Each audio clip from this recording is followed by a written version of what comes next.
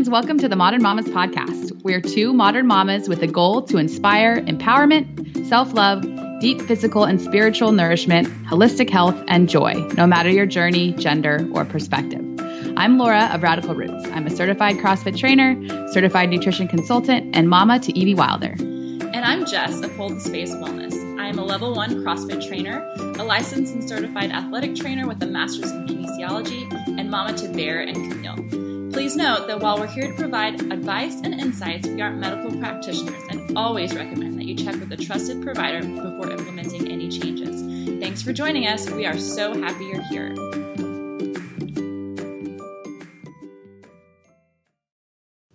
Hi guys, Laura here. I'm super excited for you to listen in to this awesome episode with Kezia from Whole Food Diary.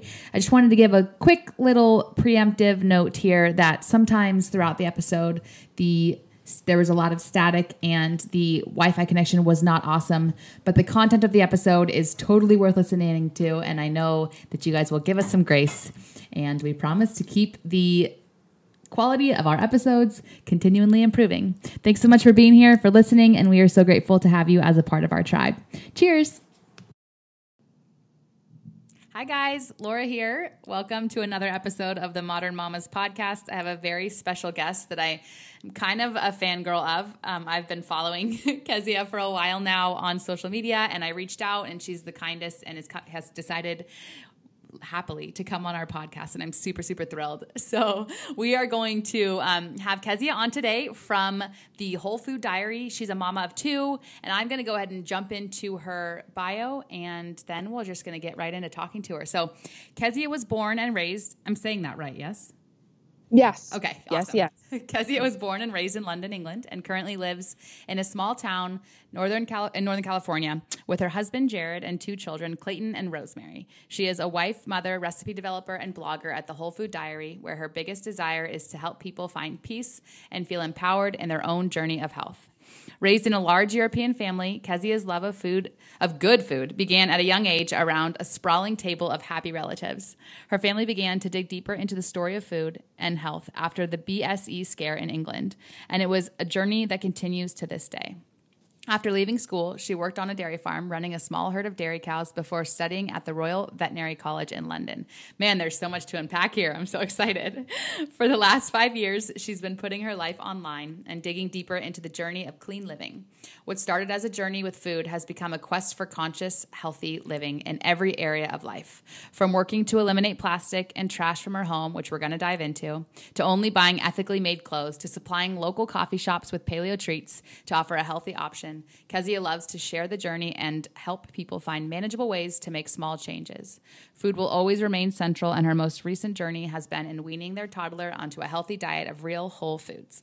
She wrote about the journey along with 40-plus simple recipes in her latest ebook, The Whole Food Baby, which I have gotten to read, and I can't get enough of it, and I'm right there with you, 10 months in now, totally getting into real food, so I am just thrilled to have you on. Thank you so much for being here. You are so welcome. It's fun to join you. And how fun, you guys, that she has such a rad accent, too. I feel like that really just adds listen for that. If for nothing else, just listen for the accent. Totally adds to the episode. So today we're going to talk about motherhood, life, baby-led weaning, which I have totally respected and admired your approach. Colic, which I know we actually get a lot of questions on colic, and I know that's very fresh for you. Preparing nourishing foods, and last but not least, I definitely want to dive into your successful efforts to go plastic free. But before we get into all the meat, we have a fun question for you. If you could only eat one thing forever, what would it be? Okay, so the first thing, I'll tell you, I was given a heads up on this question, but the first thing that popped into my mind as soon as you said that was sprouted lentils, which I think I'm just a food geek, but they're so nutritious and I love them. And there's so many ways to eat them that, another answer would be like almond butter, right. But I really can eat bowls of lentils, sprouted lentils every single day. I was actually a raw vegan for 2 years of my life, and I kind of lived 50% off sprouted lentils. So when you make might be one. Sprouted lentils, do you eat them raw? I do, yeah. Do you ever cook them after sprouting them? Or does that kind of take away some of the benefit? So that's why I would always eat them raw, and because I discovered them when I was on this journey of only eating raw foods. And I feel like once I've gone to the 5-day effort of sprouting them, I want everything that's in them, and I'm not going to cook them. But when I sprout stuff for my boys, I tend to cook it because it's a little more palatable for them. So awesome. That's so cool. I love it. I have loved watching, like, so you post these bowls of like the sprouted grains and your different nut and seed butters and all the, like, you make carrots look beautiful when you ribbon them, and it makes me want to eat like every bowl you post. I want it. So thank you for sharing that. Oh, you're welcome. If you guys haven't checked out her Instagram, do, because I love it, because it's the beautiful balance between like gorgeous photos that I'm sure you just take on your phone at home, but then also like real life. And so I think you walk that line very beautifully, which I love. Yeah, you have to have real life in the mix. Very authentic, which is beautiful.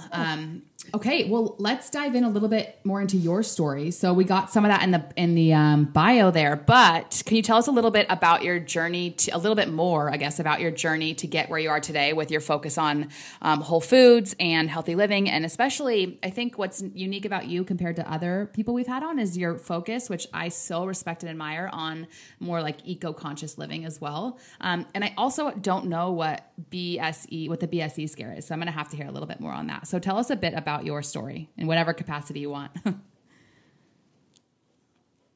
Yeah. Well, I mean, I can kind of start right there at the BSE scare. So I won't tell you what it stands for. It's a long word. What was known as which really affected all our beef in the UK when I was around about 10, I think. And there was just big fears about eating beef and that humans would contract this disease, mad cow disease. And so my mom, before it was a widespread problem or widespread concern, my mom cut it out. My mom was kind of a little always on the forefront of what was happening in food. She had done home economics at university and just was a little more clued in. So she cut beef from our diet, which we had a pretty simple diet growing with the salami, pepperoni sticks in our lunchboxes that were like the coveted food. Generally, our lunchboxes were not the same as the other kids at school, and I always wanted the other ones. But we got this one like pepperoni thing, and suddenly they disappeared. And that was kind of my first awakening to food isn't always what it seems. And there's a story behind my food before it lands on my plate. And I'm just a very inquisitive mind always. And so I began to just, even as a kid, ask questions. And from then we started going to an organic meat farm, and we would get all our meat straight off an organic farm.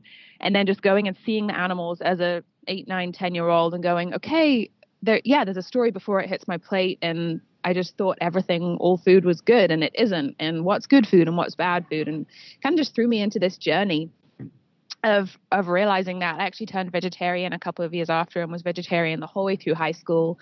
But like researching into it vegetarian, I wore vegetarian shoes for a season of my life.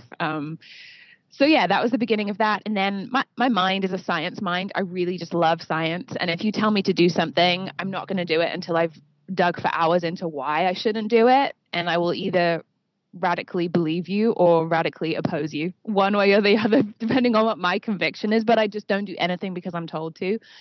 But that means when I did dig in and find things that I really believed with food, I really ran with them and really had the conviction to change what I was eating or what I was doing. But I mean, I've gone through so many different ways of eating. I've done, like I said, the whole raw vegan thing, vegetarian, the only meat that I like raised the animals myself or killed myself, or I mean, I've done all ends of the spectrum. And then every new health fad that comes out, I will deeply research and try to understand. And so I said in the bio, I spent a few years studying veterinary medicine. That's what I thought I wanted to do with my life. I discovered when I got there that I could do it and I could pass all my exams, but it did not make me come alive. So it's actually one of the hardest decisions of my life to leave university, but it just wasn't making me come alive. And I knew I didn't want to have a career that didn't make me come alive. So I did the preclinical years and then left, but it set me up with an ability to understand the science behind all these food trends, things like that. So I can really dig in. And it's just very slow twists and turns. And then I think coming to America, so I came to America when I was 20 and I spent the last 10 years here, and food is very different in Europe and newsflash. So that made me really curious things in Europe without asking any questions. And they have to ask a few more questions. And so again, that made me dig into different foods and what I'd done I really wanted to understand every single ingredient that was eating from. The connection is, I don't know if you can hear me, but the connection's really bad on my end. Can you hear me? Oh, I can hear you. Okay, there you are. I lost after, let's see, one of the hardest decisions to leave veterinary school. I think that's where it left off. Yeah. So that was one of the hardest decisions of my life to leave. I didn't want a career that I didn't thrive in. Mm-hmm. So I left. But it gave me an ability to understand the science behind these different food trends and to dig in and to actually have genuine understanding and not just run with a tabloid headline about what I should be cutting out of my diet. So I really love that. And it's just been a slow journey of working out what works best for me and then for our family. And coming to America was a big change for me, realizing things I'd been happy to eat in Europe without asking questions. In America, it just was different. And I had to dig a bit more. And so it just made me really want to understand every ingredient that I was eating and putting on my family's plate. And then I found you just can't dig that far into food without realizing that the values that you hold for food stretch into other areas of life too. And that was really where the plastic and waste journey began for me. I didn't want our food packaged in plastic because of, leaching chemicals and things like that. And then I realized, there are so many other facets to the plastic debate and the plastic problem that that quest for information for me means that once I have the information, I'm not good at ignoring it. Mm-hmm. So sometimes I'm frustrated by my own conviction and wish I could unknow things, but that's not possible for me. I am the same way. So it's hard. It's awesome, but it's hard. Yeah, exactly. And, some other people are able to know things and then not run with them, which sometimes I wish I could be like that. Mm-hmm. So not everyone understands the journey that I've gone on because I'm so black and white about it. Mm-hmm. But that's how I roll. I love it. My dad, if we go over for dinner, like a big family dinner, he'll buy me and my husband and my daughter a local grass-fed, really high quality piece of meat, and then serve everyone else like conventional. And I'm like, I wish he would buy it for everyone, but it's also very sweet because he knows that I am so black and white that I won't eat anything else. So he buys it for me, which is, it's awesome. That is a good. Yeah. Speaking my love language. Yeah. Okay. Totally. Awesome. So what brought you to the U.S.? I came to school 10 years ago. Okay. On my journey of leaving veterinary school. And then was in this, I have pursued this for the last years of my life because of the way the English high school system works. I had to decide that was the career that I wanted at 15. Oh my gosh. And so I had poured my life into it. And every 7 minute of time had been, working on farms and getting experience and things like that, that at 20 or 21 when I stopped, I had no clue kind of who I was. It was a big, I think, midlife crisis at 21 for me. I'm just not knowing who I was or what I was doing. So I just went on this quest for help. What am I going to do with my life? And that led me out here. And then I never intended to stay. I actually vowed I would never come to America, so I don't say never anymore. Funny. But I then met and married my wonderful husband, who is a Texan. So that has led us to stay here. And now I love America. I really do. I love small town living, which is what we do. But it's, especially on the food side, Northern California is an incredible place to live. And I'm very aware of that when I post the things that I'm able to have access to, that we have access to a ton of stuff up here. But I love it. And small town means you can meet the people that grow your food and own the chickens that lay your eggs, which is really sweet. It's so funny because when we first connected, I was like, I'm going to come, maybe I'll come to you and we can record in person. I live in Northern California too. And then it's like, oh no, it's actually a 6-hour drive. Yeah. California's big. Sorry, go on. I was just saying California is pretty big. It's massive. And everyone thinks I live in LA. I get emails all the time like, come to this event in LA. And I'm like, just because I'm into food and I live in California, it doesn't mean I live in the Los Angeles area. But totally. At some point I do want to come out and see your town because it seems your farmer's market seems amazing. It was the Kezia Bowl. What's the place that serves the Kezia Bowl? Is that what it's called? So it's a little juicery in town called Assis. And so cool. They invited me to create a bowl. But, do you get that bowl for life for free? They're really sweet to me. Yeah, I bet. They take care of us. Yeah. That's so awesome. Yeah. Well, you post so much about it. I would eat there daily if I lived there, probably. I love how you blend bowls like that with little sugar. I think that's one thing that also sets you apart and we'll get into your food, but a lot of people who I feel that are more plant-based sometimes go super high on sugary foods, and you have such a beautiful balance where you're able to eat super nourishing foods and not necessarily overload the sugar. I find that to be outstanding because I am so into vegetables right now, and you help make them look absolutely appetizing, which is wonderful. The look does make a difference, I think. I mean, I could eat just an ugly bowl of their top choice. I think the small things like how you present it and how you get excited about it do make such a difference. So totally. Yeah. Awesome. Okay. Well, I want to get into food for sure, but I want to start actually with a little bit more on the eco-conscious stuff. So when did you make the decision to go plastic free? And then how has that journey been for you in terms of how I think it, like first thought, I'm like, I could do that. But then you slowly start to realize like how many things are plastic and how much of our food comes in plastic. And it's absolutely insane. So how was that journey? When did you start and how has that journey been for you? It's been a slow journey that I would say picked up right at the start of this year.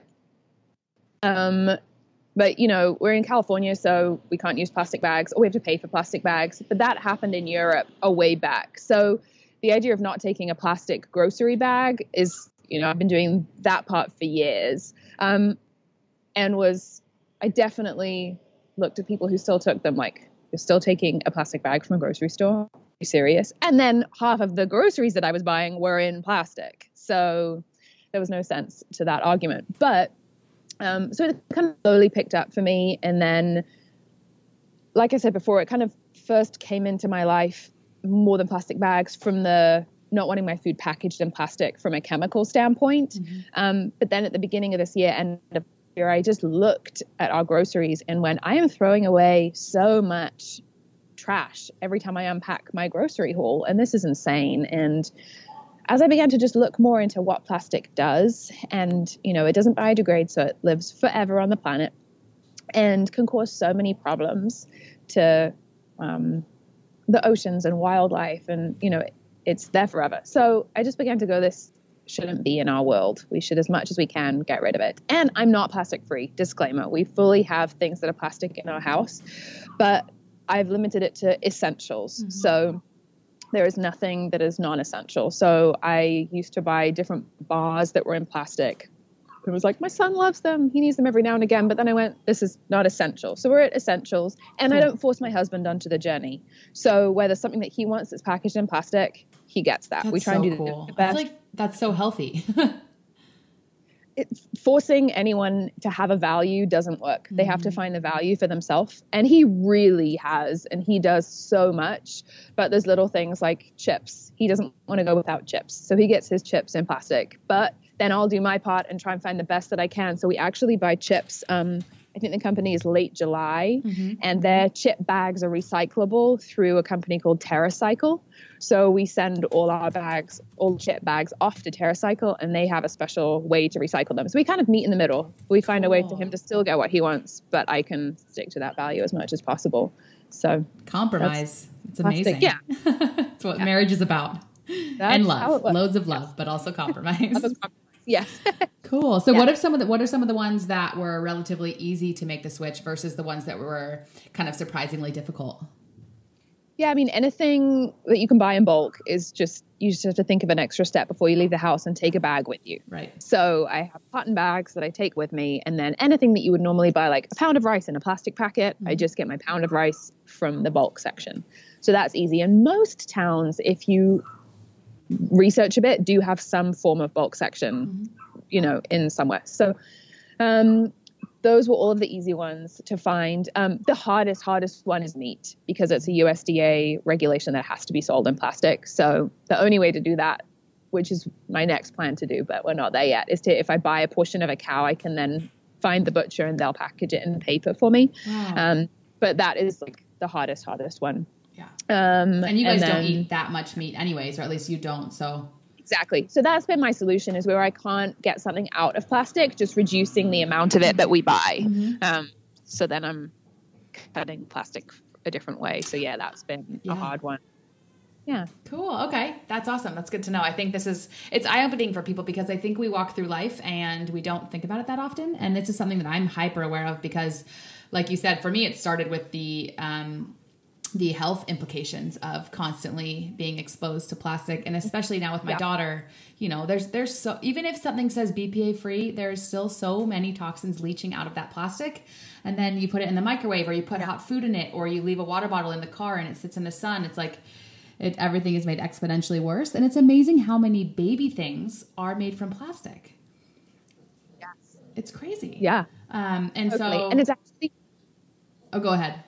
Well, I was going to say, it's actually been looking at my kids that really motivated so much of my plastic journey, because plastic probably won't affect my life.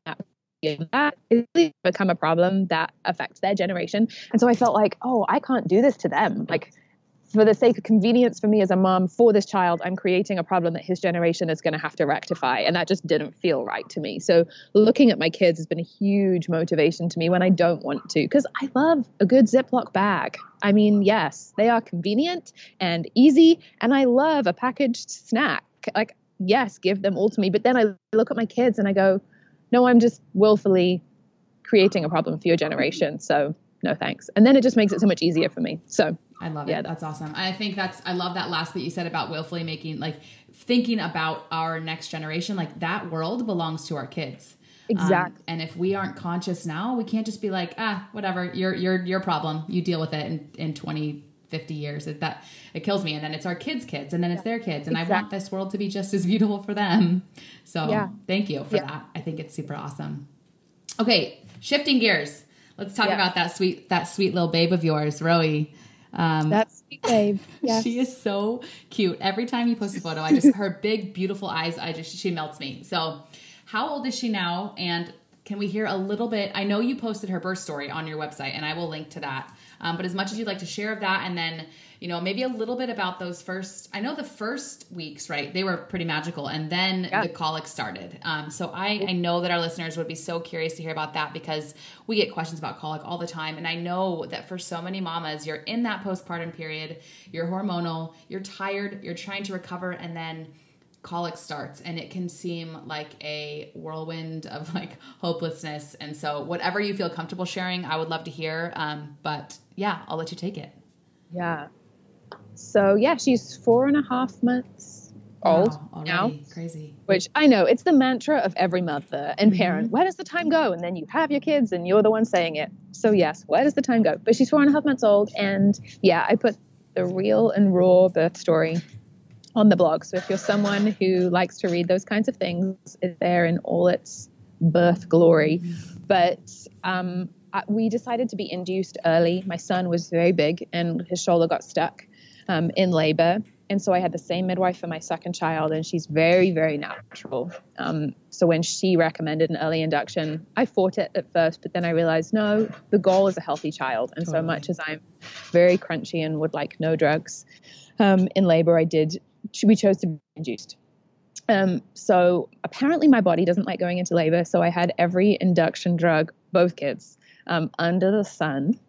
But finally, I went into labor and actually had a very short labor. My first was a little scary, but my second was fast. And that story is posted. I've read it, and it had me in tears because I was pregnant when I read it. So I'll post both. I'll link to both. But both, I mean, I love birth. About 2 days after both of them, I've been ready to go back and do it again. It's a thrilling experience. And I was able to do it without drugs after the induction, which I loved. And I felt super present for the whole thing, which I didn't for my first because it was so long. It was just beautiful. But go read it if you're that kind of person. And then, she really honestly slept for 3 weeks after she was born. I could not wake her up. You know, the doctors say wake them up every 4 hours in the night until they regain their birth weight. And I would lie in bed for half an hour trying to get her to wake up, and she wouldn't. And so I thought, this is futile. We're all going to sleep. So for 3 weeks she slept, and then all our family left town, and she woke up and she cried, and she did not stop crying. And honestly, my thought was, wow, I was really lucky with my first child to get a calm one, and now I just have a crier. And it went on, and kind of 1 week turned into 2, turned into 3, turned into 4, and she was waking 3 hours a night still at, like 2 months. And her days were rough. My days were rough. And her brother really struggled with it. He's 2, and he found that super hard, that she required all of me. And yeah, he found it hard. And then probably about 2 months into it, my sister called me and said, is it happening for more than 3 hours a day, 3 days a week? And has it been going on for more than 3 weeks? And I was like, girl, it's more than 3 hours every half of a day. Like, it's 3 hours every 3 hours. Sister, let me tell you. Yeah, let's talk about how this actually is. And she said, well, do you know that's the threshold for colic? And I went, oh, I didn't know that. And somehow actually that did help me, even though there's nothing they can technically do for colic. It's very unknown what it is. It helped me to know I'm not just dealing with a crying baby, because I think my husband as well, we've both just been kind of battling through thinking, no, so many people have a crying baby. We've just got to do this and buckle up. And but once we knew, no, we're actually dealing with colic, it was a lot easier for us to admit to each other how we were feeling. And that really was the hardest part of it, was the emotional side. And we had to admit to each other, we're not enjoying this. And I had to say, I feel no love for her. I have a 3-month-old child that I feel no love for. When she cries, I don't want to pick her up. I don't have these maternal instincts that people tell you should have.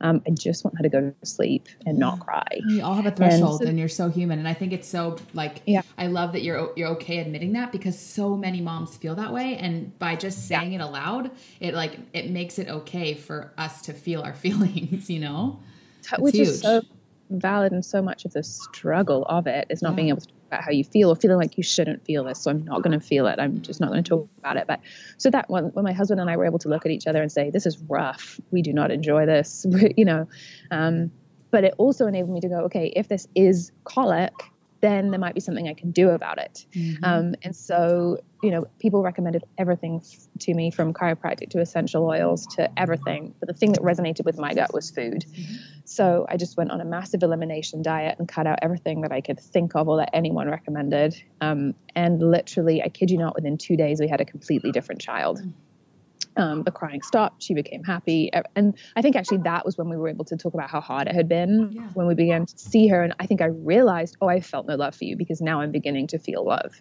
Now I look at you and I want to pick you up. And I haven't for the last 2.5 months. Mm-hmm. So, and that so that was about a month ago. And it's been a really beautiful time now of, him and my son and my daughter actually interacting and looking at each other, and he's not driven crazy by her all the time, and he's not acting out because she's crying all the time. And I want to hold her and pick her up, and just discovering who she is. So that's been really sweet, but it's a rough journey. And I feel very lucky that we were able to figure it out, quickly, relatively, and easy. I know people who deal with colic for months. Mm-hmm.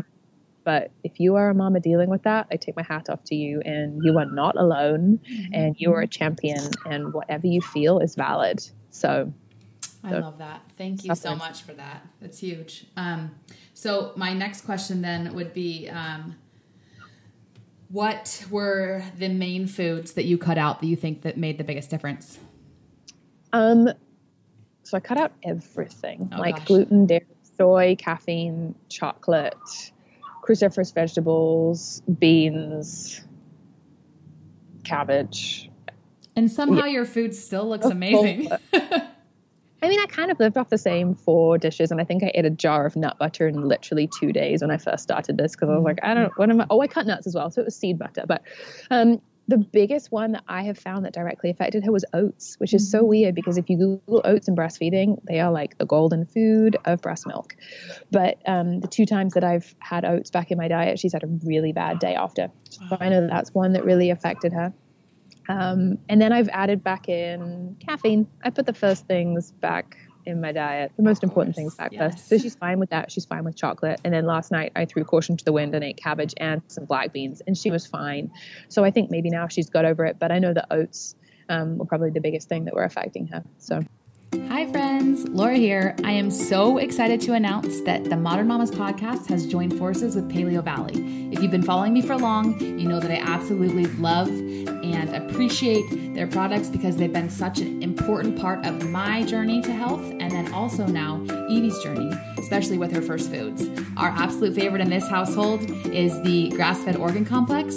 We also love the beef sticks and their brand new turkey sticks and take them with us basically everywhere we go on all of our travels.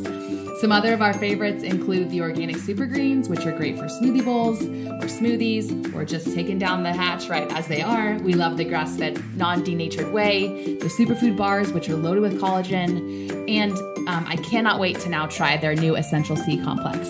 Don't miss out. You can get an awesome deal. Just head to our show notes for the discount code and link and try them for yourself. You will not be disappointed. Enjoy! Well, that probably helps you a little bit in thinking about first foods for her when the time comes. Maybe oats won't be the best food for that one. They will steer away from them for a little while. Although I really do, and I talk about this in the journey of baby feeding, but I really believe in feeding them a varied diet. Mm-hmm. And, the latest studies do show that actually early introduction of foods can help children not to develop allergies, even when they're predisposed. So as much as I can, I'm not going to be scared to feed her things. And, if she has a problem, obviously we'll back away. Yeah, but I love that. Aiming for a balanced, full, varied diet. We've been doing the same. My rule is anything on my plate, she can eat. Because if she reaches for food on my plate, she gets it. Because I want her to feel that, like, anything's available. And so she'll eat scrambled eggs more like we did just yolk for a long time. And then we said, now I was eating scrambled eggs and she reached for it and they had like turmeric and garlic and cumin and paprika. And she just she loves the spices and the flavor. And I think it's so fun. So I'm excited about that. And I want to dive into that for sure. So I guess we can now that we're there. And it's amazing now what she's 4.5 months. So when did you start with Clayton in terms of the baby-led weaning stuff? When did you wait for him to show interest? Did you start one day? Let's start there, and then we can kind of dive in a little deeper. Yeah, I started right at 6 months. I couldn't wait for him to loving food so much. I couldn't wait for him to experience that. I would say he showed signs of wanting food from about 4 months and reaching at mine and looking at mine, but he also would reach for my jewelry or a pen and just from all my reading and all the big bodies are now also suggesting waiting till more around 6 months to start food rather than, when we were kids and it was start them at 3 months. So now more of the common thinking is 6 months. So I chose to wait for that. And that's kind of about when they can begin to sit up and grab food for themselves and they lose the gag reflex and things like that. So there's a lot of developmental features that change around 6 months. So that felt like a good time to us. Awesome. Yeah. That's great. And you'll probably do the same with Rowie. Mm-hmm. Awesome. Exactly. Okay. Yeah. So then tell us a little bit more about your approach. I think some people might have an idea of what baby-led weaning is, but what was your approach with Clayton from the beginning? Yeah. Sometimes I'm nervous to use the phrase baby-led weaning, even though I do, because I feel like I am being bad to the true baby-led weaning camp. Yeah, it's like a dogma thing. It was truly baby-led weaning because I would say it wasn't baby-led. I led it. I lead my kids' lives. I choose, when they go down for a nap and when they eat, even in, milk feeds right now, I'm choosing when she has them, based on her hunger as well, but my kids don't dictate my house. So that is so awesome. Maybe guided, but mama led or mama guided, and I don't know how you would. But as with everything, as I was pregnant, I began to really research food and how I wanted to do that. And honestly, when I started, I had no grid for anything other than rice cereal at 4 months. That was what I thought.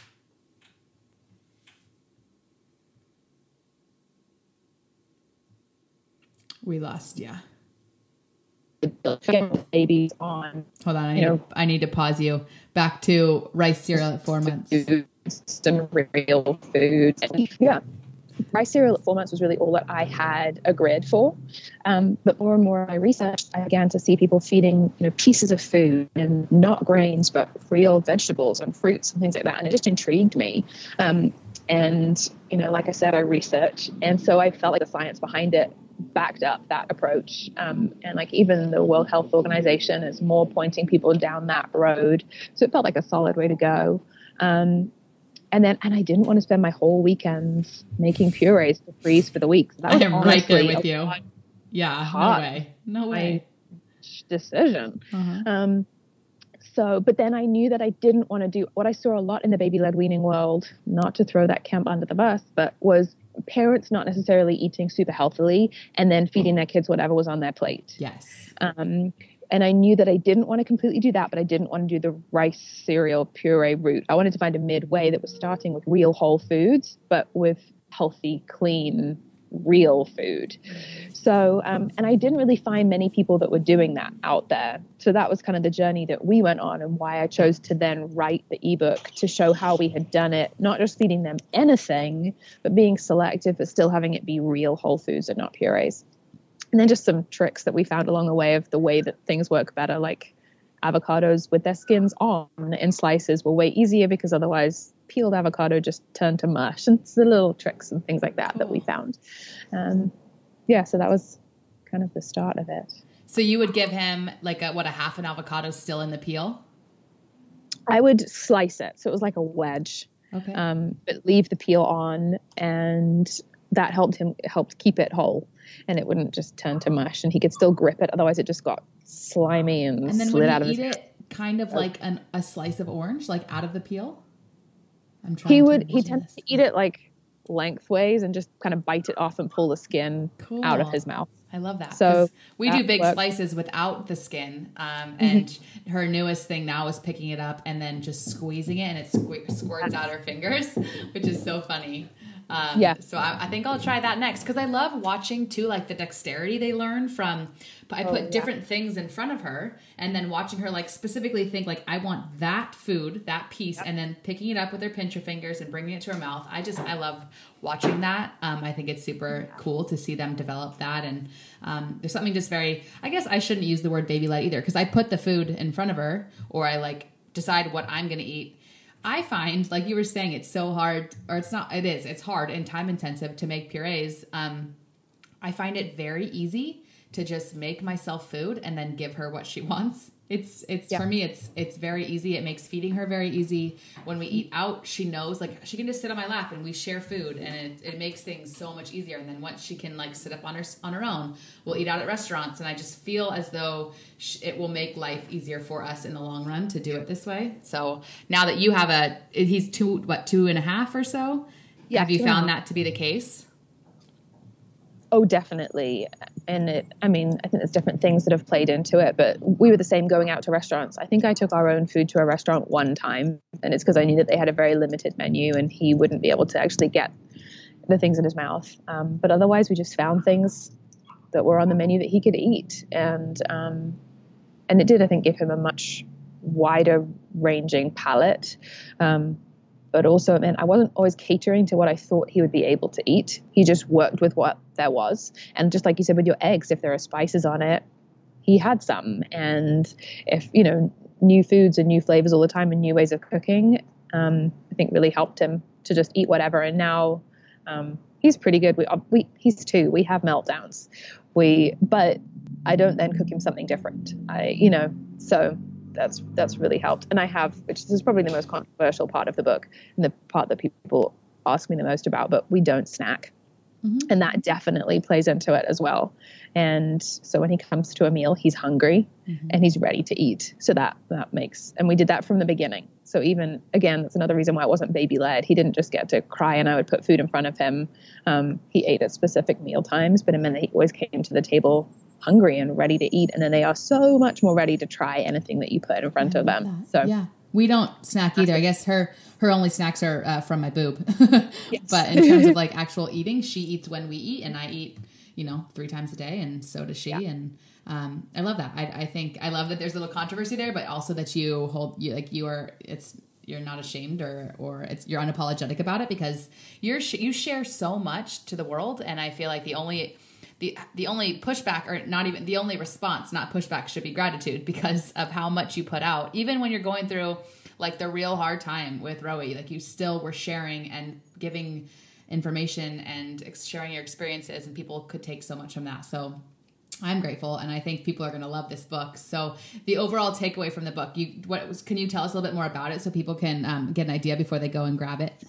Yeah, I mean, really, I wanted to remember for myself. That's why I started.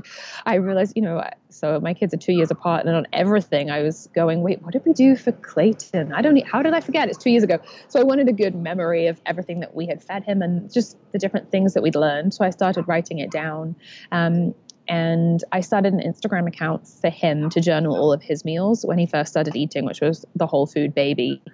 And so then I just kind of worked from there and put 40 or 50 of the recipes that we used the most for him and the first things that we fed into a book so that I would have them and to give it to other people, because there wasn't much that I found out there when we started with him. And I've also talked to a lot of parents who maybe their journey hasn't been the healthiest, but they want to do a different journey for their kids. And so I really wanted to help people and not just assume that everyone knows how to make a sweet potato wedge and then make people feel disempowered when they want to feed that to their child and they don't know how to. So there's some really simple techniques in there for things that, simple ways to start. And then just the tricks that we like, the avocado thing, the tiny things, but that really made a difference to us.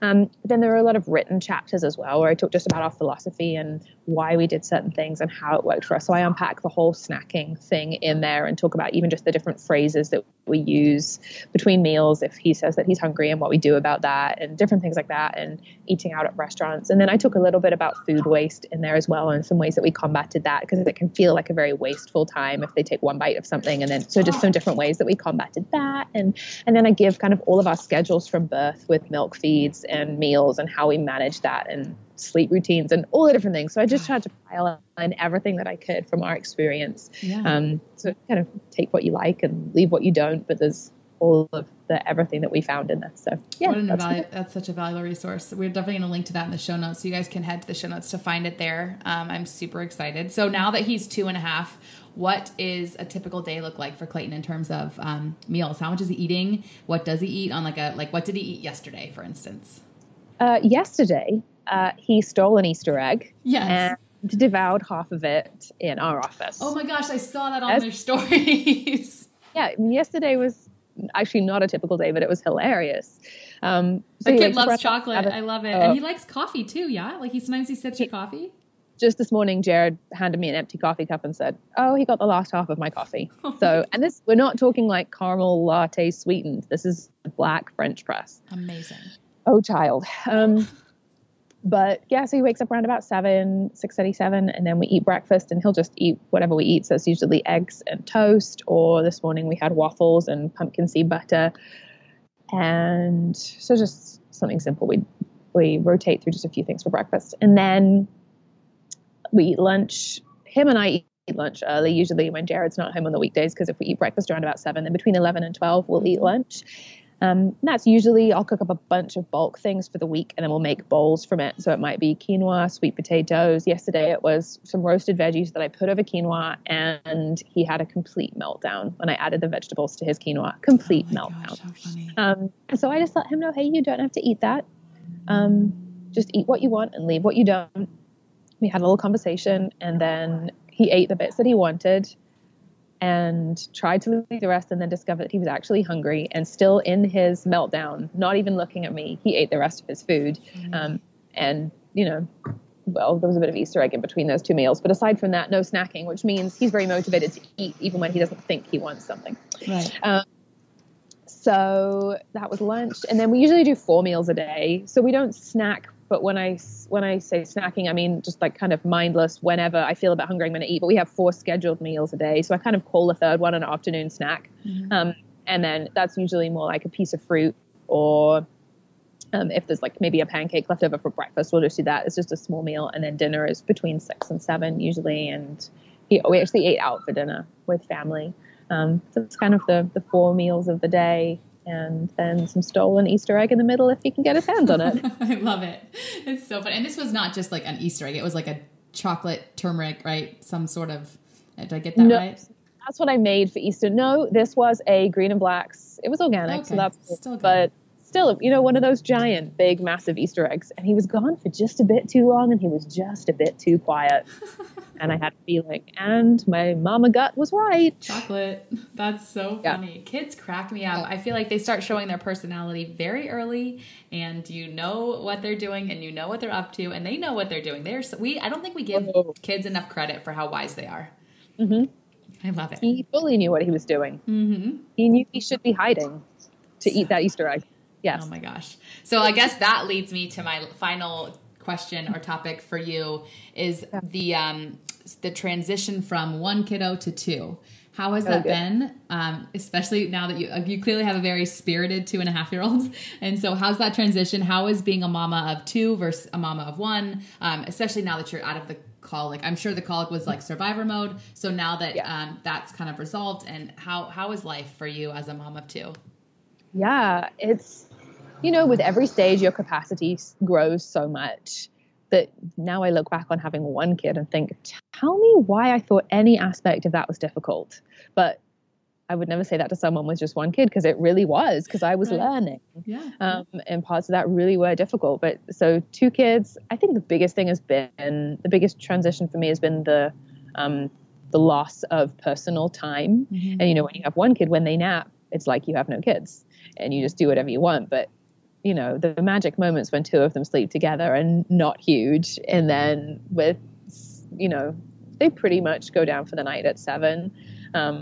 But, then if one of them doesn't, and then the next night the other one doesn't quite. And so personal time has been the hardest thing to find, and the biggest transition for me, because I'm very introverted and I need that kind of personal time. And just having none of it during the day. It kind of starts at 7 when they go down. So that's been the biggest transition. But and then helping one kid adjust to having the other kid around has been a massive part of our journey. And we did as best we could, but it's a journey for them as well. So that's been a big part of it. But I'm loving it. I keep small goals for every day. Beautiful. And don't try and think that I can do too much. So like, today we're just going to get laundry done, and there we go. And then I feel good about actually achieving the thing that I set out to do. Or, today we're going to run one errand. If nothing else happens, it's all fine. Or today we're just going to get the dishwasher unloaded, whatever. I love that, because what an important mindset trick or tool to take into parenthood is that set yourself up to be proud of the day versus feel like you were defeated by the day. Pick one thing that you can get done. And then also celebrating that outside of that one thing you got done, that one thing was in addition to being an awesome mom to two kids for the rest of the day, which is huge in and of itself. I love it. My husband is so good at bringing that and reminding me at the end of the day, if he comes home and the house is trashed and I haven't done anything on my to-do list, and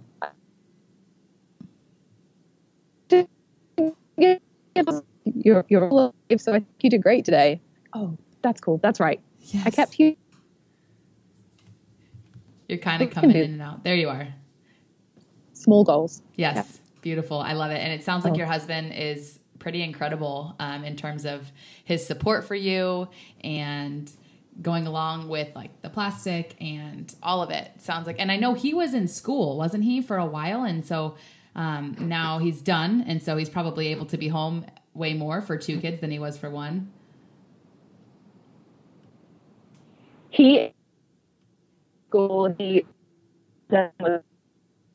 So that was great. He's actually going back to school in September, so that will continue to be part of our journey. But you have a wonderful 9-month season to just enjoy being two kids and home a little bit more and have some more family time. So that feels like a 9-month vacation, which is really sweet to have. So that's awesome. And one thing that I really love, speaking of your husband, is that the Whole Food Diary, the website, the Instagram, the social media, it seems as though it's a family affair. So it's something, it's not just you, it's really your family. So how did the Whole Food Diary come about from the beginning? I'm curious to know a little bit more about that.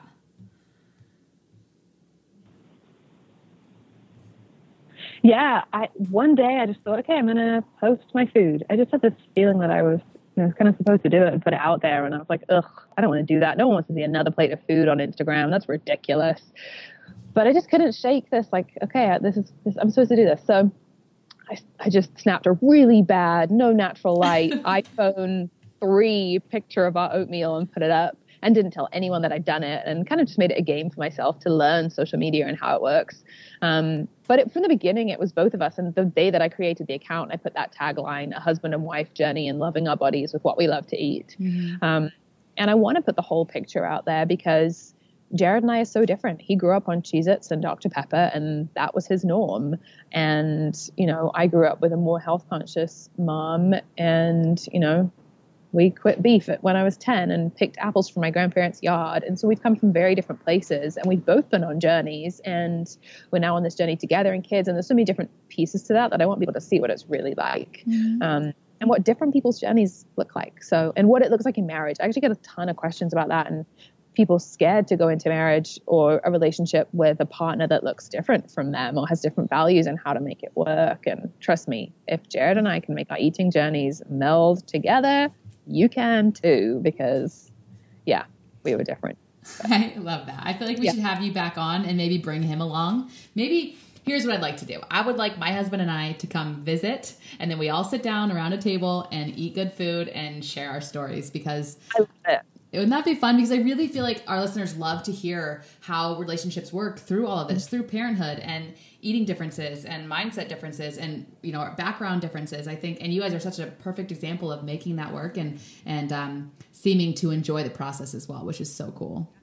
No, it really can be a fun journey together, and we should absolutely do that 4-way interview, because I think people do want to see how relationship plays into food, and relationship is actually such a big part of eating and eating journeys for people. And even on the baby stuff, the biggest, most heartfelt questions that I've got about it haven't actually been about food and babies. They've been about the relational side of it. And this family member is scared of me feeding our child this. And what do you do if someone says this to you? And so there's a huge relational aspects to food that I think we need to talk about more. Because well, we'll have you back. My family's going to be a little bit more mobile soon, so we'll make our way up to you, and we'll do it. I'm pretty excited. That's great. That will be fun. Yes. Okay. Well, where can people find you? Where's the best way to get in touch with you, and where can they find your ebook? Yeah. So I am on Instagram, which is where I hang out the most, at The Whole Food Diary. And then if you want to see the baby journey, which we'll be picking up again in about 7 weeks, that's at The Whole Food Baby.